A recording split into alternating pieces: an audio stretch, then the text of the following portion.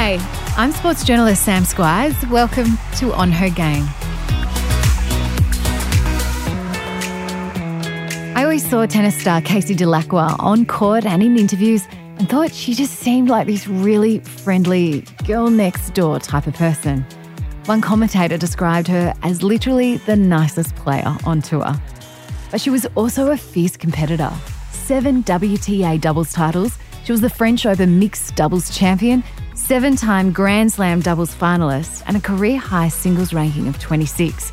It's quite a career. But the early days were tough and a far cry from the glamour we often associate with international tennis. As the spotlight shone brighter on Casey, the more piercing the criticism became, in particular the focus on her body and weight in the media.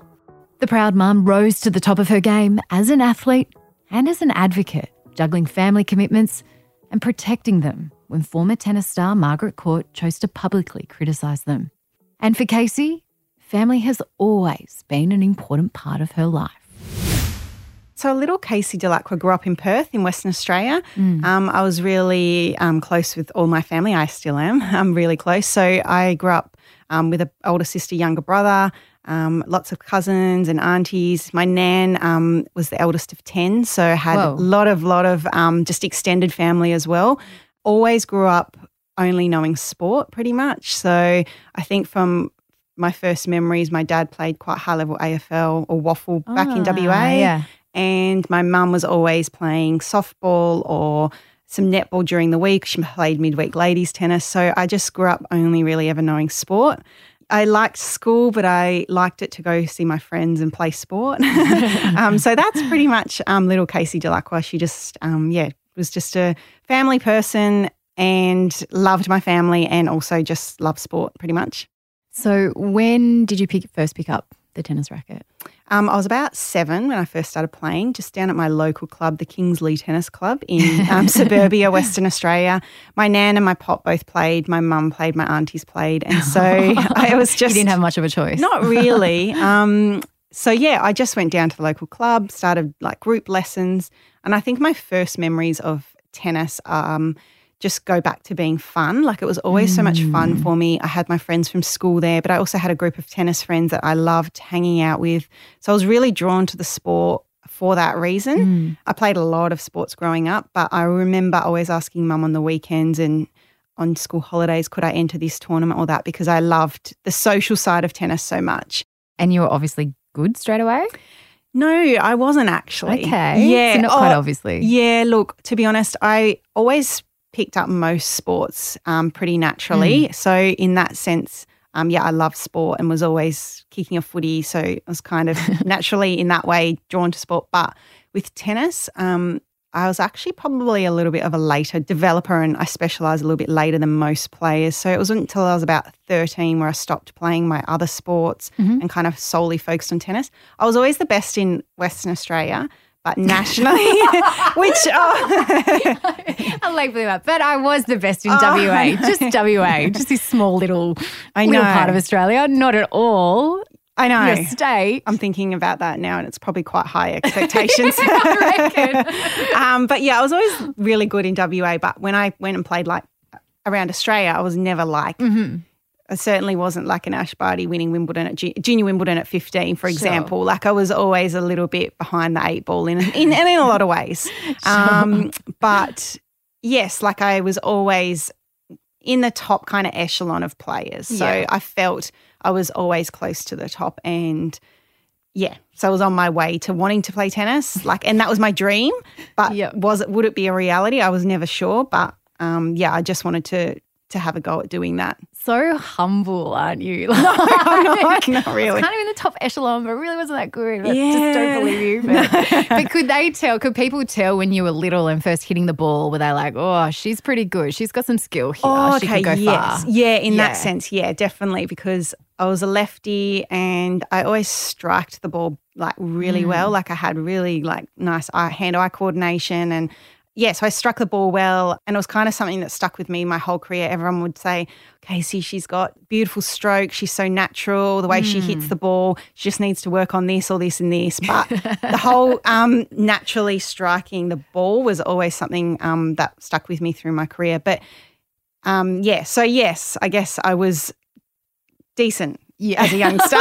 It's awkward for you to say. It is. Yeah. You were good. It's okay. Do that. Did you do you have any other female role models in tennis that you especially looked up to? When I got into my teens and I got into the Australian Institute of Sport and I started to, I guess, learn about what Fed Cup was and what it meant to represent your country, I looked up to players like Alicia Molik, Renee Stubbs, Nicole Pratt, Sam Stosur. I mean, these girls were only 3 or 4 years older than me, but I think when you're in a sport and you have this dream, it's so important to have girls just above you to inspire to have good relationships with. And I was really drawn to wanting to be part of that group. So I guess it pushed me as a player, but I also just felt like I was a part of something bigger than myself. And that was really important. I think it's important in an individual sport. And they're now like obviously some of my best friends and they have all had fantastic careers, and I felt like I always had them on the road with me to bounce anything off. So I'm really grateful for that. When you were 13, you said that's when you quit your other sports and then focused solely on tennis. What was the impetus for that? Like what sparked that? Yeah, so I think it just got to a point where I think like any sport, you eventually have to start, if you want to have a career in that sport, you have to, I guess, make some sacrifices and some choices to put some other things aside to focus. And I felt like that was the time for me. I wasn't hitting as much on court than other girls were around Australia. And I just felt if I really wanted to do tennis, I had to start making some sacrifices. And so I had to stop some other sports to put more time into tennis. And then I also had to sacrifice a lot through my teenage years, like wouldn't go to sleepovers at some of my friends' houses when the other girls would be because I'd have a tournament the next day. And it was probably from 13 onwards that it started to become less about fun so much and social and more about I guess a dream for me, but for so many other people, like she could be a really good player, and it became a bit more intense. So, there was definitely some adjustments for me during that period. I think it was more that I had to give more time to tennis if I wanted to become a tennis player. And from 13, you knew this was the career for you and you wanted it as a career? Yeah, definitely. And I was really grateful for the people that I had around me at the time. So having a really good state coach over in WA who allowed me to have my family and my social but also have that time where to make sure that I was getting enough matches and being competitive to take that path of becoming a tennis player. I remember my dad also ordering online the beep test back in the day. So I remember about on a cassette tape? Yeah, probably, yes, a cassette. Yep. And we'd take it down to the local netball court.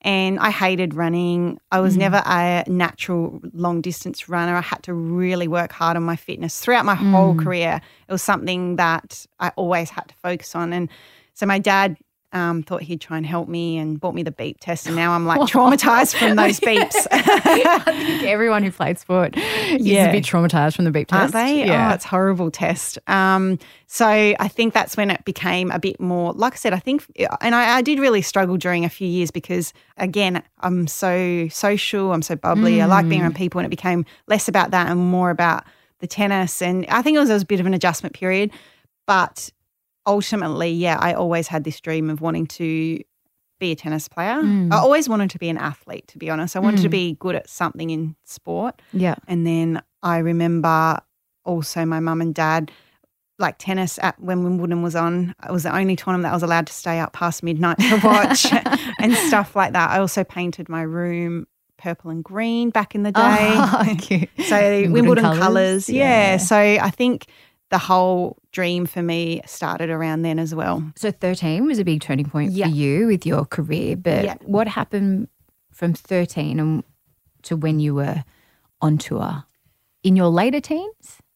Around the time when I was about 15 or 16, I was starting to do, I guess, better across Australia. And at the time, Tennis Australia, we were part of the Australian Institute of Sport. And so I think it was just the time where I kind of had to move over east and give myself more opportunity, or it was obviously to stay in WA. And I sometimes felt I was quite isolated over there, and I felt like this was the opportunity that I had to take. So being so close with my family was it was a hard decision. I think for even my mum and dad, I left school after year 11, and then basically just took a chance on tennis. All those eggs in that basket. Pretty much. Yeah. And so I left home. I got put, the institute was in Melbourne. I got put with a billet family at the time. So, yeah, I left pretty much my whole life as I knew it to chase my dream. And, yeah, it was really difficult. So I was obviously in the institute, but there was a lot of differences to even the training that I had in WA. It felt more individualised. I felt really part of a team in WA when I went to the institute. It was kind of like everyone for themselves. And it was probably something that let me down through most of my career. I wasn't probably selfish enough. I probably didn't make that a priority enough to push myself as much as I probably should have. But, yeah, the institute played a big part in those kind of years between, say, 16 and 21 where I had a dream, and I did get a lot of support from them in terms of coaching, and I got opportunities to go on international tours and expose me to that whole world of being a professional player. We talk about your dad ordering the beep test, but what other impact and role did your parents have on your career in those early days? So my dad probably he was never a pushy parent, and I've had unconditional love from my parents. Which is a bit different in tennis. It's it kind is. of renowned for pushy parents. Yes, it is. And yeah, like it's funny when you start talking about your parents and what role they played, because as a parent now, I think you know how influential and what they've done for you and what they sacrifice and what they do for you. So yeah, I'm grateful my dad was never pushy, but I'm glad that he pushed me to a point with the support that I had sorry. No. So yeah. Did you have this kind of reaction before you had kids? No. And now you have a greater understanding. Yeah, definitely. That. I think being a parent now, knowing what your parents do for you is just a whole level of different appreciation. Yep. So yeah, my dad was definitely pushed me to be the best that I could be, and I'm so grateful for that without being too pushy. And my mum is just the most beautiful, caring mum, and would hug me every time I walked off the court, even when they were at US Open, whatever tournament I played. Yeah, I'm super grateful for everything that they did. And not only from that emotional side and that, but also, you know, my dad, he owned Delacqua Autos, just a mechanic workshop down the road from home. And, you know, he sacrificed so much to give me every opportunity. So, yeah, I think, and now obviously having my own kids, that's all I want to give my kids is every opportunity that they can have too. What great role models your parents are for you and becoming a parent now. Yeah, no, they're amazing. Is it strange for you then to look at some of the stories with tennis athletes and their relationships with parents and having a completely different experience? How do you reflect on your own experience given what you hear about some tennis players having to go through? Yeah, I think it's a really important piece in our sport, that whole education, particularly for parents, because it's never healthy to think your child is a pathway to anywhere. So I think the whole education piece is really important to parents, that this is the pathway that you can take in tennis. These are the guidelines. These are the things that we stand for in our sport. We stand for good behaviour. We stand to support everyone. And, yeah, I think as a parent, all you want is for your child to enjoy what they do. And, yeah, I hope that our sport continues to not only produce great tennis players, but also really good people. And I know players like Ash Barty, who is obviously our world number one, you cannot have a better role model than someone like her. Like, she is just the epitome of having beautiful parents, being world number one and not changing a single thing of what she stands for, who she is. And I think it's just a shining light on that it's possible. And I think it's just a really good example of that. When I think about tennis and people who are good enough like you to be on tour, And it's always a bit of a running joke. People say, get your kid into sport. Well, make sure you get them into tennis because it's so lucrative. Yeah. Look at the money that, all these tennis players make. But it's not the case, is it, for everyone who's on the tour and especially starting out? What is it like when you first become a professional tennis player on the tour? Yeah, I'm really glad that you raised it because I think it's something important in our sport that I think everyone just thinks that it can be quite an easy way to success in that. But the amount of countries that are playing tennis around the world and producing really good players, it's tough. And it is such a tough sport as an individual. I mean, if you've got no financial backing behind you and that, it's tough. And the first few years out I went on tour, I was, sharing with not one girl but multiple girls. One of us would rotate and we'd sleep head to toe, one on the floor to save money in a hotel room. I can name number of tours and number of tournaments that I was at, eating dinner from the supermarket, just buying a cheap baguette in Paris just to, survive. And sometimes, particularly when you are trying to make it, there's not a lot of money. And I guess, it's just really tough. And a very small proportion of people in our sport end up making it and making a really good living from it. And that's why, particularly now I've retired and moved on to other roles, it's really when I speak to parents or I speak to younger players, just trying to encourage them to make sure that they put emphasis on their schooling, give them different pathways in tennis that may be going to college in America, but using tennis as a vehicle to have a really great life. And sometimes it may not only be to be a pro because that is a very difficult pathway. Yeah.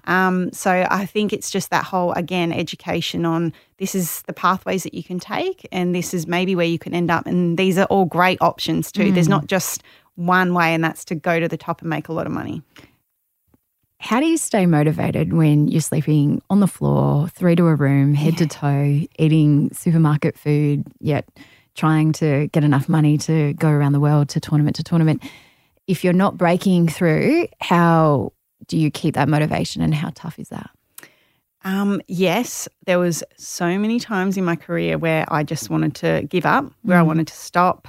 If you speak to a couple of my friends, they'll be like, oh my God, it was what Casey would say so many times. Obviously, I'd say it in passing comment, but there was so many times that I can think of where it was just so difficult and was what I wanted to do, was my dream worth it with what, I was going through. I was also, particularly for females, I feel during your teenage years, missing out on going to year 12 formals or missing out on going to levers. Like I never did any of that.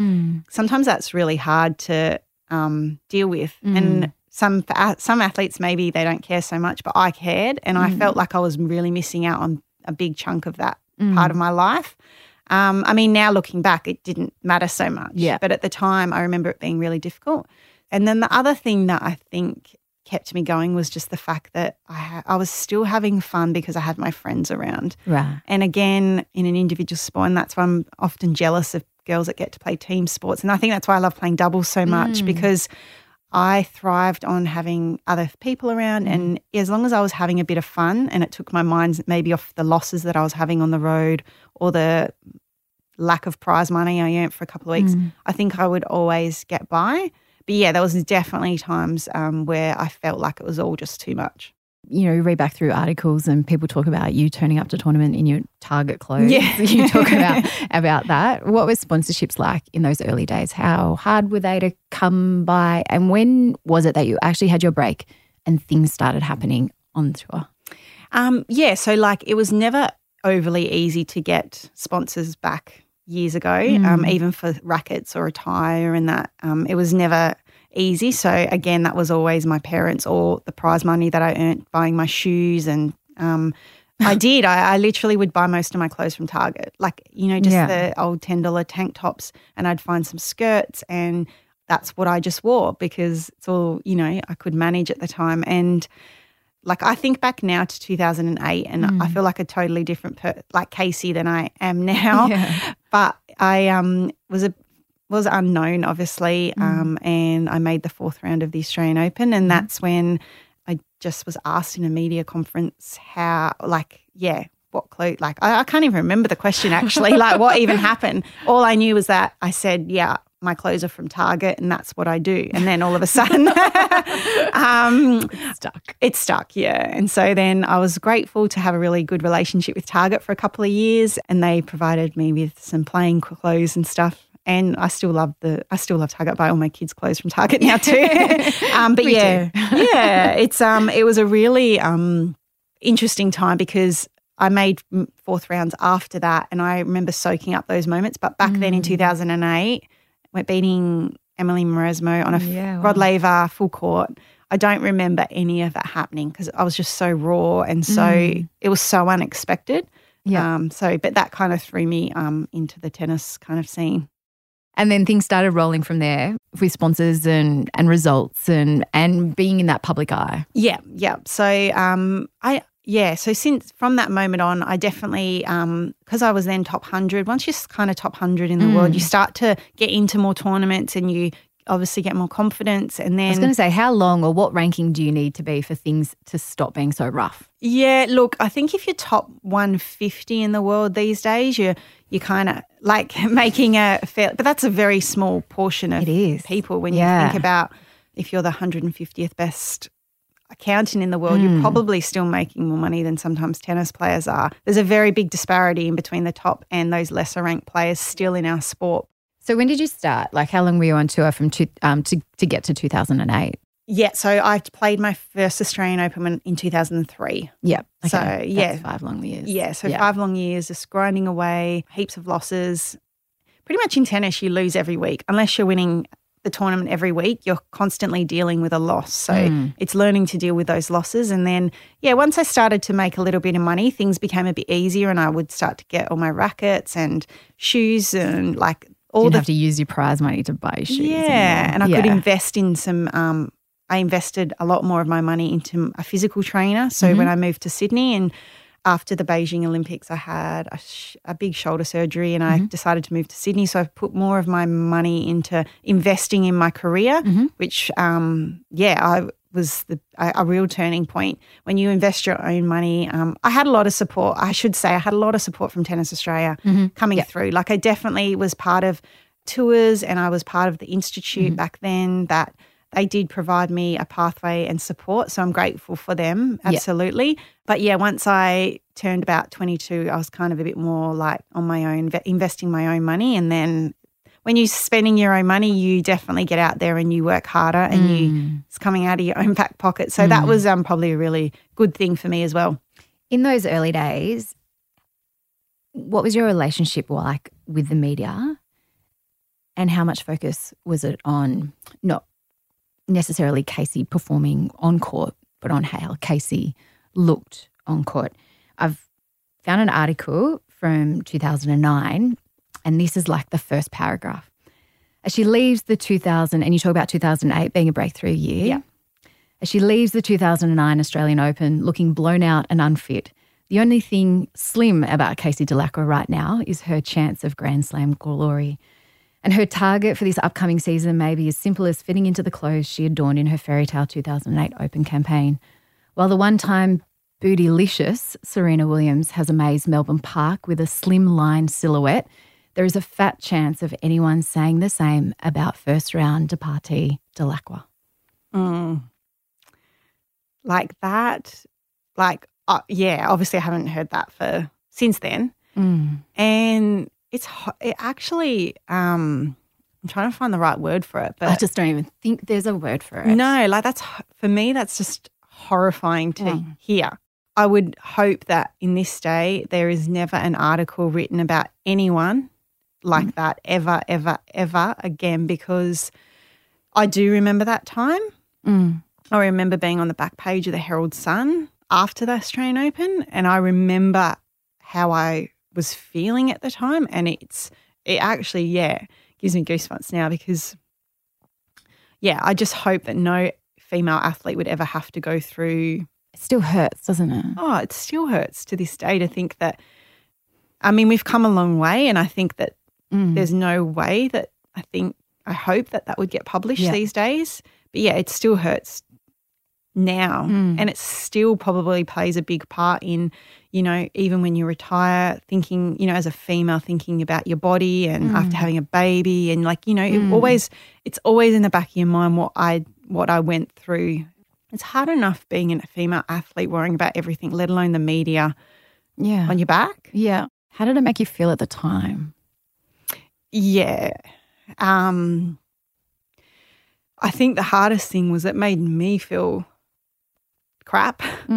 But I just remember my mum and my nan just being, you know, like they, you know, as a parent too, like they're supposed to protect you. But I felt like my mum and my nan, because I'm really close with my nan, they couldn't make me feel better. No one could at the time. So, yeah, it was really hard. Tennis was like that, wasn't it? Yeah. Like for a long time, and it's taken a long time to kind of turn around the media to stop looking about and taking note about how people and female tennis players looked and to focus on their performance. Yeah, and I think the thing with tennis is that, as we've seen over the years, there is no one body shape or no one body type that can be successful in tennis. And I think, if anything, the stronger you are and the more, I guess, meat behind the ball you have and that the better tennis player you are going to be. So I just don't think that there's one body type for tennis. If you look at players that have won Grand Slams over the years, we're talking about, you know, Francesca Schiavone, a real short, she's obviously not overly tall, but has so many weapons in so many other ways. And then you've got Serena, who's so physically fit and strong, and you've got a million type of body shapes out there, and there's no one fit for tennis. Yeah. And I think I would hope that most people now focus on the performance. What changed for me was when I started to feel like I was training and I was eating for my performance as opposed to trying to train and eat to lose weight and that. For me, it was more as soon as I switched my focus to being, I want to be the best tennis player, and how do I do that? Okay, I need to train like this and I need to eat like this, or this is what food is giving me the best nutrients. My whole mindset changed, but I was lucky that I had my physical trainers that I chose and moved to Sydney, and I had them, Giselle and Nathan Martin, and they changed my whole outlook on the way that I look at food and the way that I look at myself. And from that moment on, I was at my fittest and I was at my best throughout the rest of my career. Did that article and that focus, did that change your perception of your own body image? Did it change the way you eat and behaved as well? Yeah, I think for a period of time you go through I can't kind of eat anything because of what has been said about me. Not that I ever would say I ever had a real eating kind of disorder, but definitely I didn't have a healthy relationship with food. And, I don't think for any female as an athlete that's something that you should have to go through because it's not healthy. Yeah. So, it definitely changed a lot of things. When did you start seeing things change with the media and with about body image and those kind of disgusting articles that I just read out then? When did you start noticing a change? Look, I think probably only in the last few years, if anything. You know, I was obviously under scrutiny for a number of years, but I can name a number of other players that have been thrown out in the media because of the way that they looked as opposed to their performance. So I don't feel like it's gone completely, but I think over the last few years, I think that there's been a shift, and I would hope that it certainly becomes something that's not even spoken about ever again. Did you feel like you could speak up and shut it down at the time? No, definitely not. No, I just probably, if anything, went into a bit of hiding. I remember after that Australian Open, I had my shoulder reco in February of that year, and I remember it was actually a really big turning point in my life because I had shoulder surgery pretty much February of 2009, straight after the AO. I then moved, I rented a car. I was always living in Melbourne at the time because I was at the Australian Institute of Sport, which was based in Melbourne, and had just kind of set up shop there. But then I rented a car and I drove to Sydney back when I was 20.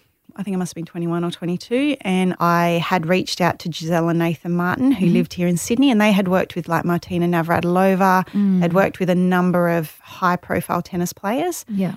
And in my mind, I just wanted to get fit. I wanted to use the time having my shoulder surgery to put all of that, stuff, nasty stuff that was written about me away. And, so Nathan and Giselle Martin are like two of my biggest, people in my life that played a real influential part because they got me at my worst, probably the worst ever.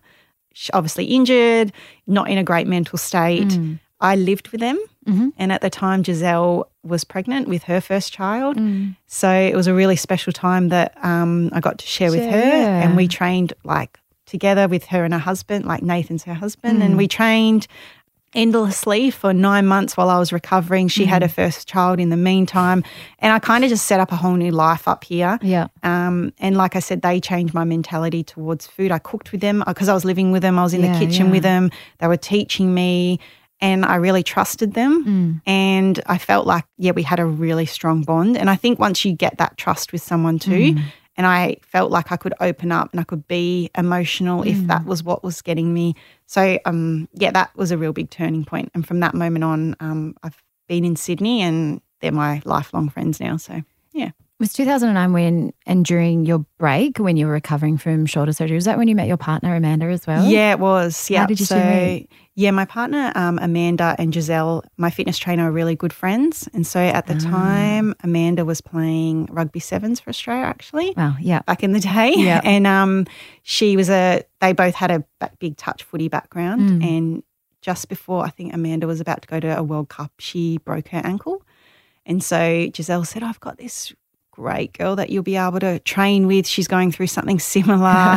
And then, I met Amanda and, we've kind of been inseparable ever since. Yeah. And then, I think everyone in the world knows when you're happy and you are happy in your personal life. That definitely played a big impact in how I was mentally, what I wanted to do with my tennis. I was just happy. And that was, a really nice memory of all the bad stuff that I guess I'd come out of. Yeah. You talked about being a doubles player before, but I just want to pick up on that as well because you just became a prolific doubles player. 7 WTA titles, 1 mixed doubles Grand Slam French Open, 7 Grand Slam finals. And you touched on it before. Why? Are you more of a, tennis is such an individual sport, but are you more of a team player? I think I am more of a team player. I definitely probably should have played a team sport because I think if there's any Cup. Yeah, exactly. And that's the thing, like Fed Cup to this day, the best memories of my career. Yeah. I could name a million doubles matches, but looking back, I had a great singles career. Like I got to top 30 in the world in singles and I had a great singles career. 26 your highest ranking? Yeah. And actually it's funny because obviously I had so much success in doubles, but I think people forget sometimes that I played a bit of singles, which is fine. I think that just happens naturally. But I probably should have played a team sport because I loved Fed Cup. Growing up, I loved all the team events in tennis that I could play. I loved playing doubles and I loved playing doubles with someone that I enjoyed playing with. Hence probably why Ash and I had so much success because we just had so much fun off the court. Yeah. And we were best friends, so it just made it so easy. Yeah. And there's such an age gap with you and Ash, isn't there? Yeah. But that never stopped. You were good friends. I was going to ask you about that relationship with and that friendship with Ash. Yeah. So we were we're like 10 years apart. I first met her when she was 13 years of age. We played doubles up in Brisbane. She texted me and said, there was a wild card and would I be keen to play? And I thought You're 23 and a 13-year-old says, do you want to play doubles? Pretty much, that's kind of different from a 23-year-old and a 33-year-old wanting to play doubles, I know. And I was quite highly ranked at the time and I remember thinking, do I really want to play with Ash or do I want to play with someone that I could get in with my own ranking, for example? Yeah. And I thought, no, you know what, I'm all for, and I encourage it now with all of our younger athletes about giving back and there's always got to be that next person to look up to. And so I thought, I'm going to team up with Ash. And you said, nah, sorry. I know. 13, too young. I know, exactly. But I said, yeah, sure. Sliding doors moment. I know, it would have been. And God, I'm thankful. And not only because of the tennis career, the success we had together, but also our friendship, which is so, I don't know, like precious to me. So, yeah, it was a really special time. And, yeah, there's an age difference, but I guess, yeah, we got along because of our love for other sports, our love for footy, our love for family, our love for very similar things in life. So I think same values, same way, same outlook on a lot of situations in life, and I think that we just bonded over that. I'm going to sound really cruel when I ask you this question, but I'm going to ask you it anyway. Oh, gosh. I hate, people go, I'm disappointed with silver. Like, I feel like we put so much pressure on people, but I'm going to ask it anyway because so many doubles Grand Slam finals. You and Ash were the only Australian pairing to make the final of all 4 Grand Slams. Yeah. But there was a mixed doubles Grand Slam, the French Open, like I mentioned. Yeah. But none. Oh my doubles, gosh. I feel bad. I don't want to say that's okay. it. But thanks for reminding me. Sorry. Thanks for reminding me I'm a big loser. So close. Like, that's a lot of Grand Slam finals. Yeah, it is. And you know what? I felt like, I'd made 7 with multiple partners, 4 of those with Ash, and then with other partners as well. But yeah, I feel like it's one of those moments. It's like so close yet so far. And I felt like there were some of those Grand Slams that I felt we could have won, and then there was some that we just were never close. But I felt like at the last couple of Grand Slam finals I played, like I had a different mentality. It was like, well, just because everyone kept saying to me, if you keep making them, you'll eventually get one. And I was like, got to the point where I was like, well, no, nothing's ever handed to you. You always got to go out and earn it, and you got to find a way to win. So I changed my mentality, and I feel like the last couple, I literally did everything we could to try and win, and sometimes it just doesn't happen. Whereas there was a few where I felt like it was just supposed to happen because I kept making them. Right. And I don't think that was a really good mentality to have. And then when I retired, I felt like it was something that was always playing on my mind a bit, like, should I just keep playing for a bit longer because I may get that one women's doubles Grand Slam that I never got. And then you have kids, and then you realise that it does not matter. It really does not matter. And, at the end of the day, I don't want to be remembered for winning a Grand Slam women's doubles title. I want to be remembered for other things. And that was always really important to me. So, I talked it through with my partner and going into retirement, would it be something that I would be consumed by? And I can say honestly, I haven't been. And there are a lot of people that never made 7 women's doubles finals. So one, or got to that. I was like, I don't want to diminish what you did because there's no diminishing that. It's incredible what you did. But thanks. I wondered whether so close. But like you said, does it give you comfort that you put everything into that? Yeah, exactly. And I feel like at the end of the day with most things, that's all you can do. And I did that. And I'm still really proud of my career. But it would have been nice to win one. You got the mixed doubles. You got the French Open. Mixed, and that was the highlight, one of the highlights of my career. And I guess I can still say I'm a Grand Slam champion in some way, shape, or form. Yeah. But it's what was meant to be was meant to be. You talk about kids, and it was so important for you. You travelled on the road when you and Amanda had Blake, your first child. You've got 3. Yeah. How was that? How tough was that travelling on the road with Blake? Yeah. And on the road means all around the world. Yeah. So obviously with tennis, you are 9 months away at a time. Coming back and forth, but you're on the road a lot. So, it was an interesting time because I've always had I've had unconditional, as I've said, love from my entire family. And when Amanda fell pregnant, it was something that everyone kind of knew, but the media didn't really know. And then I missed a lot of tournaments between Wimbledon and US Open, and Blake was born just before US Open started. So I was home for the birth, and then I kind of got questioned why I hadn't been playing, and just said, well, I was home for the birth of our first son. And then, from that moment on, I became, obviously a parent, and your life changes. And we took him on the road from when he was about 12 weeks old And any parent knows with your first child, well, I'm not sure what you felt like, but we were thrown like for 6. Yeah. I was like, this is Still.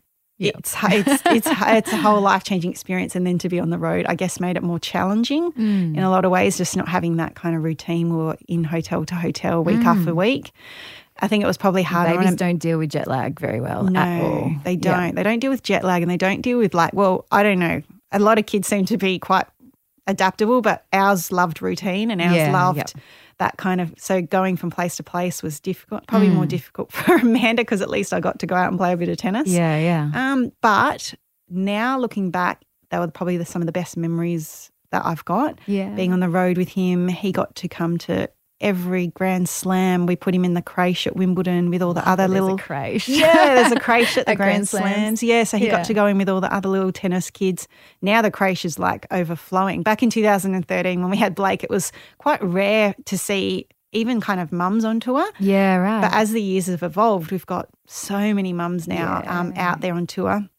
And also, obviously, fathers that their wives are travelling with. Did he play with like Federer's twins and things like 2 sets of twins? Well, they had their own private nannies, but they did go. But they did course. Each, I think, probably. But they did go into the creche with the kids often. And that. But so it was a really nice experience to have that time with your firstborn, and it was kind of just felt like we were in our bubble all the time. And I was playing and. That was the most successful time of my career because I was so happy as well. I was going to play, but at the end of the day, I'd come home and I would become Casey the mum, and I just felt like tennis was not the be-all and end-all, and that really, for the rest of my career, changed my outlook on sport and how I was going to go about it. And you played your best tennis after Blake was born. Yeah, played my best tennis because I was just happy, and he didn't care if I won or lost. I would come back to the hotel, and as long as I played with him or,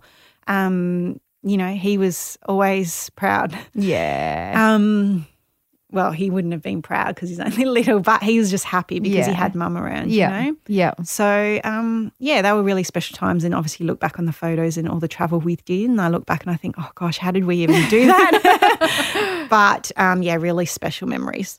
When you did have Blake in 2013, you mentioned about the media not really knowing that Amanda was pregnant, probably not even really knowing about Amanda as well. Yeah.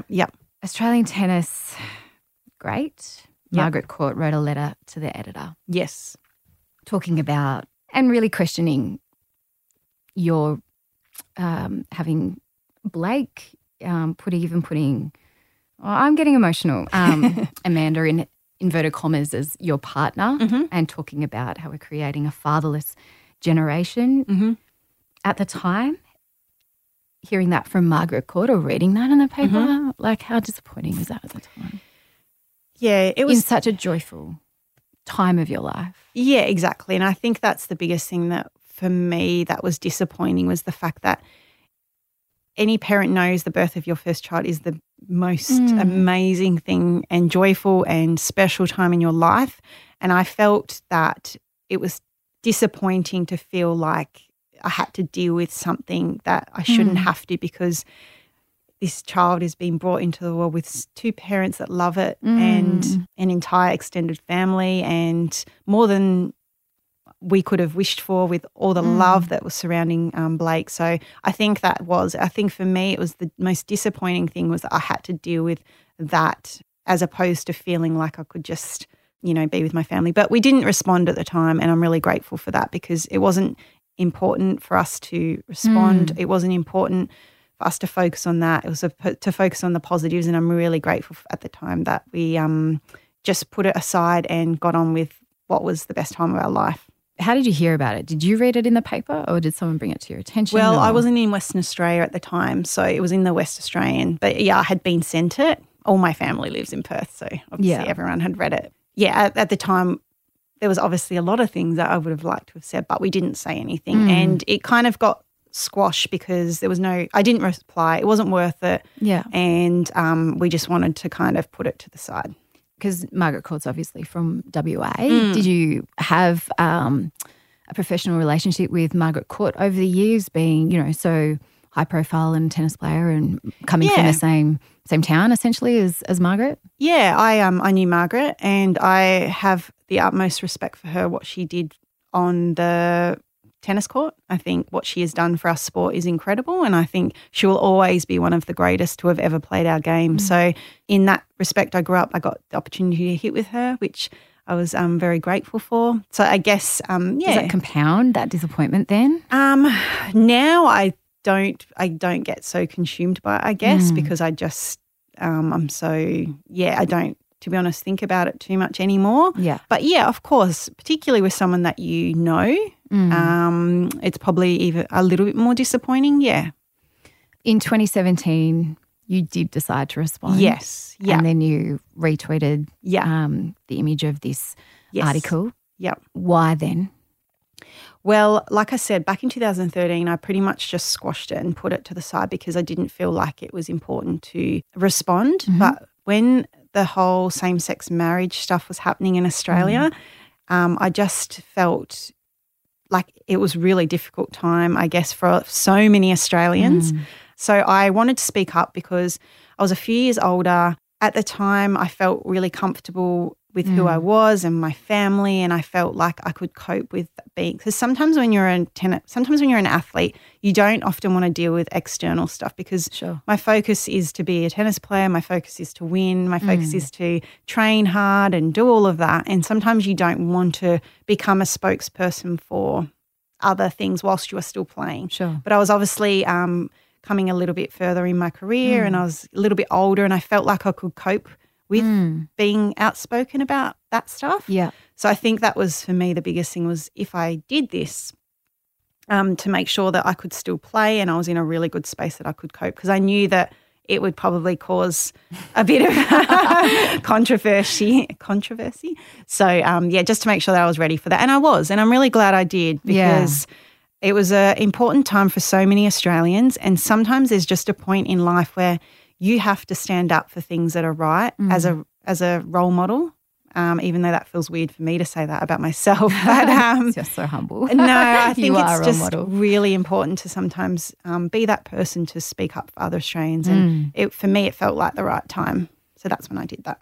I want to talk about another big moment in your career, and that was in 2015 when you suffered a concussion. Now you think tennis, we think football, concussions, a big thing in sport at the moment, but you don't necessarily relate tennis to concussion. But that wasn't the case. What happened? Yeah, so I was playing with my partner at the time, Yaroslava Shvedova, and we had already made the season-ending championships. My doubles was going fantastic. My singles was also, I was top 100 in the world. I was in Beijing and it was kind of like one of those moments where I actually don't remember it happening. And until I saw the video of what happened. But yeah, I basically was running back for a ball and kind of tripped over my own feet and I couldn't get my hands down. And so I just fell back and slammed the back of my head onto the hard court. And yeah, I don't remember much from then on except, being in the hospital in Beijing and just pretty much being, concussed. At the time, I don't remember getting to the hospital. There's a period, about 15 minutes of that I still can't recall. Did you black out on court? No, so I didn't. So we were almost at match point. We lost the match, but I don't remember. I didn't think I didn't hit another ball after that because I wasn't in doubles. I wasn't involved in the hitting, but you played on? Yeah, played on. Match finished. I came off the court. I just started vomiting and started kind of having symptoms of concussion. And thankfully, God, I don't know why, because at the time Amanda was there with me, but we had left our son Blake at home with his aunties. She was just away for a week with me. And so I woke up in the hospital, it was concussed. And then I just kind of thought it was going to be one of those things that like a week later I'd be fine. Like I just kind of needed to sleep it off. I went back to the hotel room. I had the season-ending championships, which was the biggest event of our calendar the week or 10 days after. But I thought I'll just go back to Sydney and I'll sleep it off and then I'll fly to Singapore for the championships. But I got home from Beijing and I had all these post-concussion symptoms, my memory was terrible. I felt so bad because I got home and Blake was like, Mummy, come and do this, Mummy, come and do that. I could not leave the house. I had the worst headaches. I didn't look at my phone for weeks. I couldn't look at the TV. Felt like the only safe place was for me to be in the dark. Once those kind of physical symptoms died off, I thought I would also be okay. But I just remember feeling like, and I've never really been an anxious person. Like I'm so social and I can kind of deal with any situation, any moment. I'm pretty robust like that. But I just remember feeling really anxious to leave the house, feeling like, everything was just too much. I couldn't go for a walk. And that was really worrying for me because, I've never felt like that before. So I ended up having to pull out of the end of year championships and I actually never played singles again after that injury, which I've never really spoken about much or gone into much detail, I guess, about. But, I just could never find it in me to feel like I could get back to playing singles. So even at that time, I didn't think I'd get back. I thought my career was done. I thought I was done because I not only had suffered a concussion that I felt hit me for 6 physically, but also mentally. And I just thought, I've been through a lot. Can I keep pushing? We had our daughter, Andy, in April of 2016. So from kind of the rest of that 2015 until Andy was born, and then we were just into motherhood again. We then had 2 kids and I kind of had put tennis to the side, wasn't hitting, wasn't really engaging with tennis at all. And then Ash decided to come back.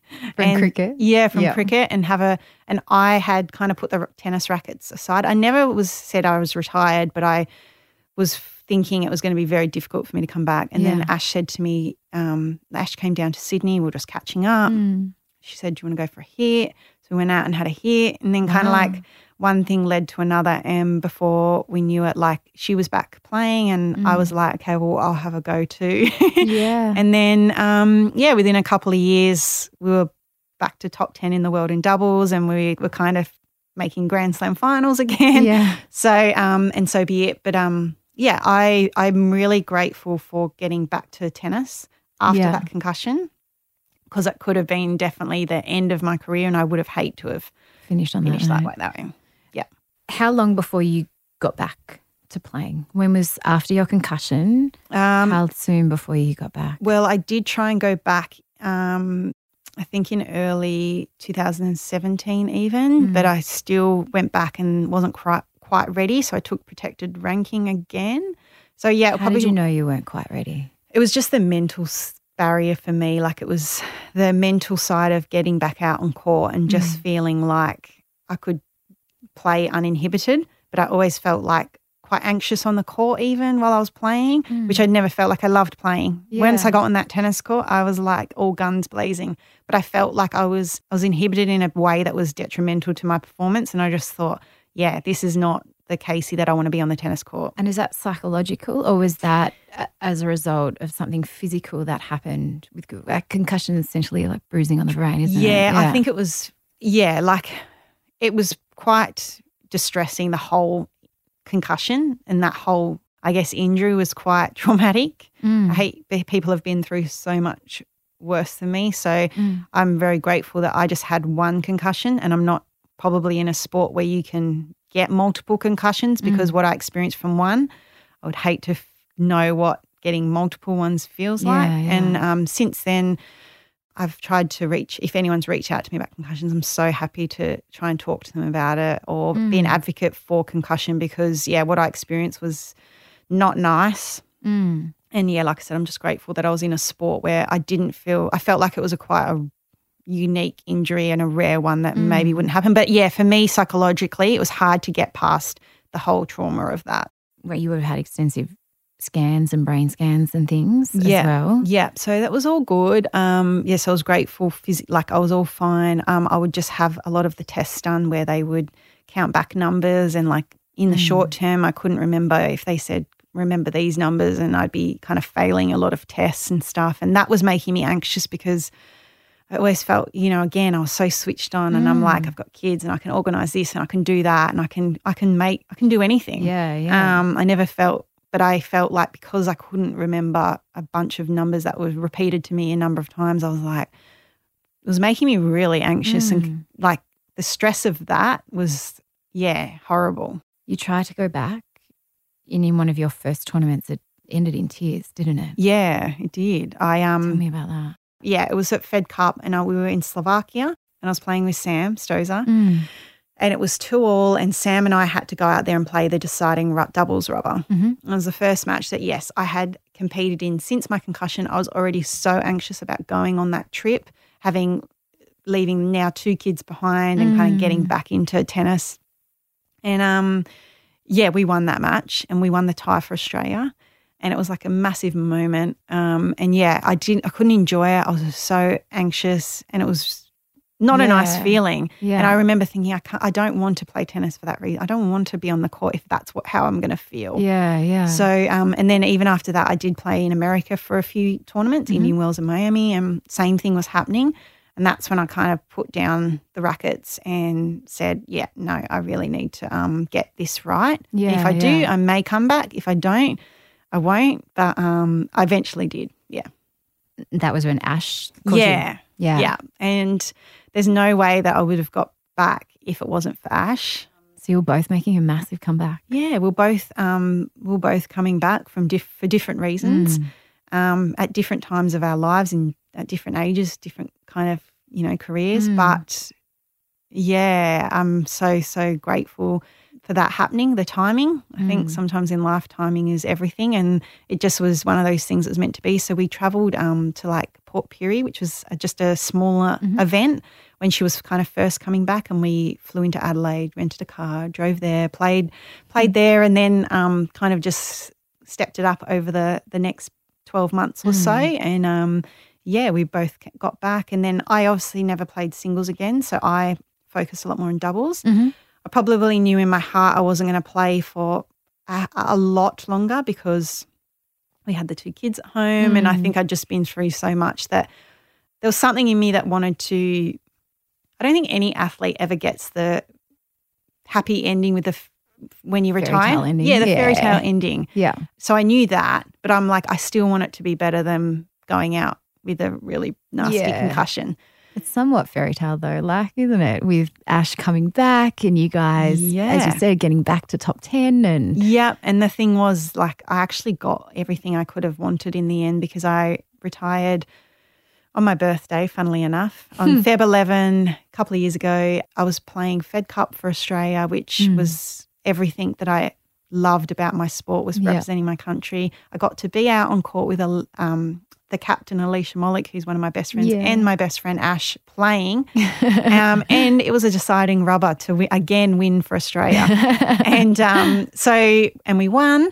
Yeah. What I liked most was that no one really knew I was retiring. Well, no one did except those closest to me. So I had my mum and my dad there, and I had my brother. My sister unfortunately couldn't make it. She was having a baby. And then I had my manager that I had worked with for years, Giselle and Nathan, and my all-time favourite person, Stinger, who was my coach for my career. So they're pretty much my tight-knit team, Casey. People were there, and that was it. And I had a great send-off, and we all got drunk after.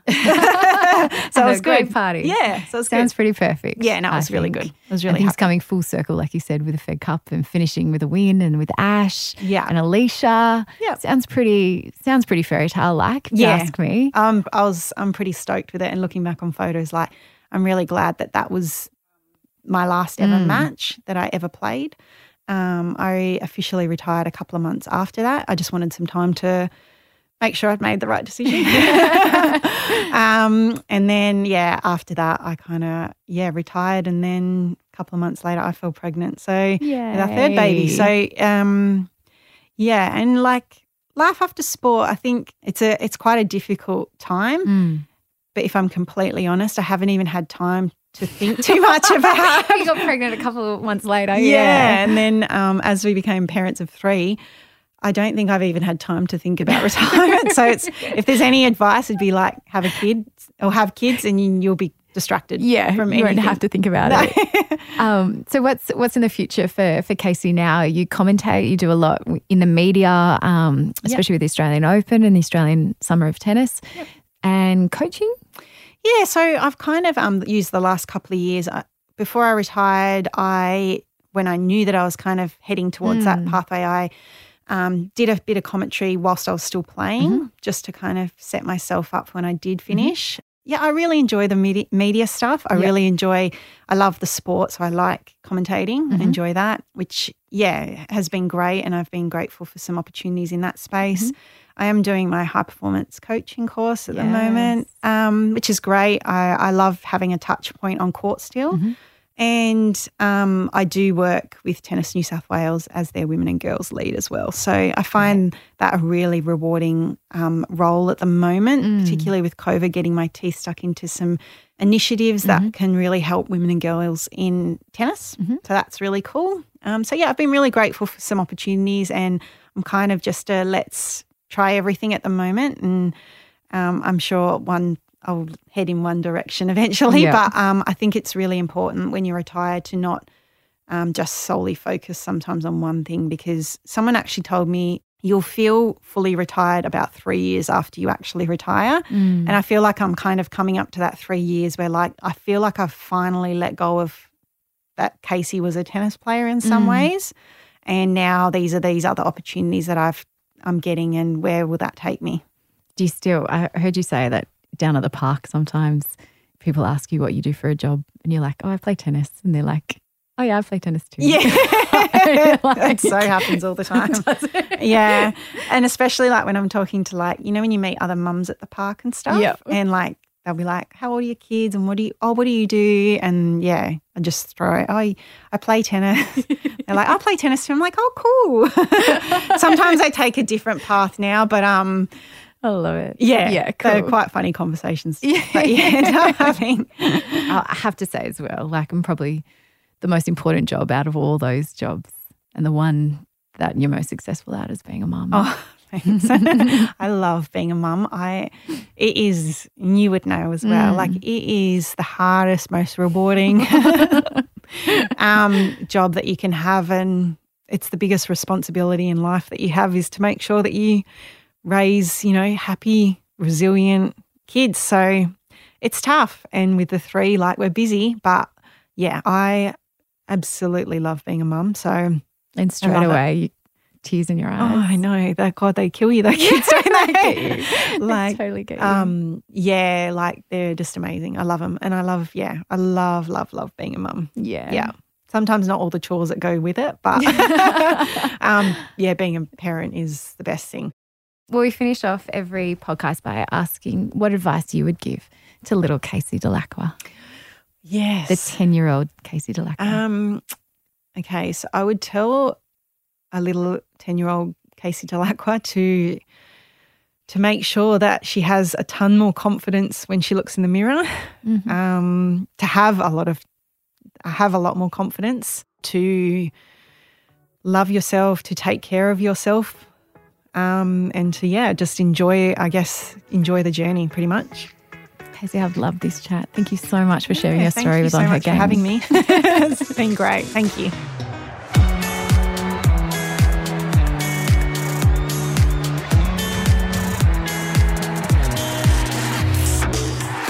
On Her Game was presented by me, Sam Squires, producer Lindsay Green, audio producer Darcy Thompson, executive producer Jennifer Goggin.